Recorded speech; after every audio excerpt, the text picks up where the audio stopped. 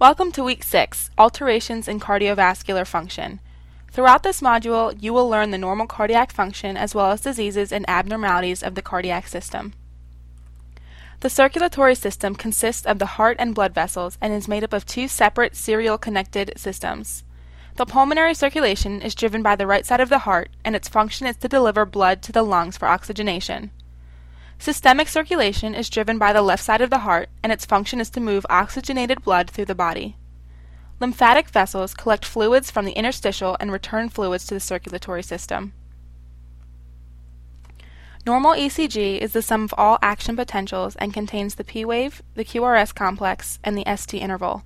Cardiac action potentials are generated by the SA node at the rate of 75 impulses per minute, and the impulses can travel through the conduction system of the heart, stimulating myocardial contraction. Cardiac performance is affected by preload, afterload, heart rate, and myocardial contractility. Venules are the smallest veins and receive capillary blood. From the venules, the venous blood flows through the larger and larger veins until it reaches the vena cava. Vessel walls consist of three layers: the tunica intima, tunica media, and tunica externa. Poiseuille's law describes the relationship of blood flow, pressure, and resistance as the difference between pressure at the inflow end of a vessel and pressure at the outflow end. Arterial blood pressure is influenced and regulated by factors that affect cardiac output. Varicosities are areas of the veins in which blood is pooled, usually in the saphenous veins, and may be caused by damaged valves as a result of trauma. Chronic venous insufficiency is inadequate venous return over a long period that causes pathologic ischemic changes. Deep vein thrombosis occurs in individuals who have venous stasis, spinal cord injury, vein wall damage, or hypercoagulable. Venous stasis ulcers follow the development of chronic venous insufficiency. Aneurysm is a localized dilation of a vessel wall to which the aorta is particularly susceptible. Thrombosis is a clot that remains attached to the vascular wall. An embolus is a mobile aggregate of a variety of substances that occludes the vasculature. Hypertension is a sustained elevation of the systemic arterial blood pressure resulting from an increase in cardiac output or total peripheral resistance.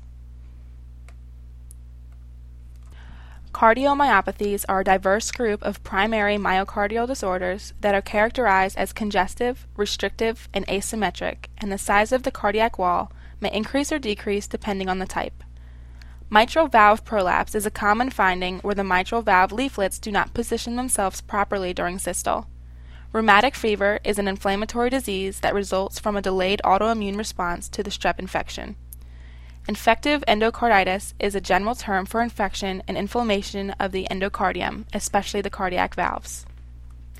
Environmental risk factors associated with the incidence of heart defects are viral infections, diabetes, drug intakes, alcohol intakes, and metabolic disorders.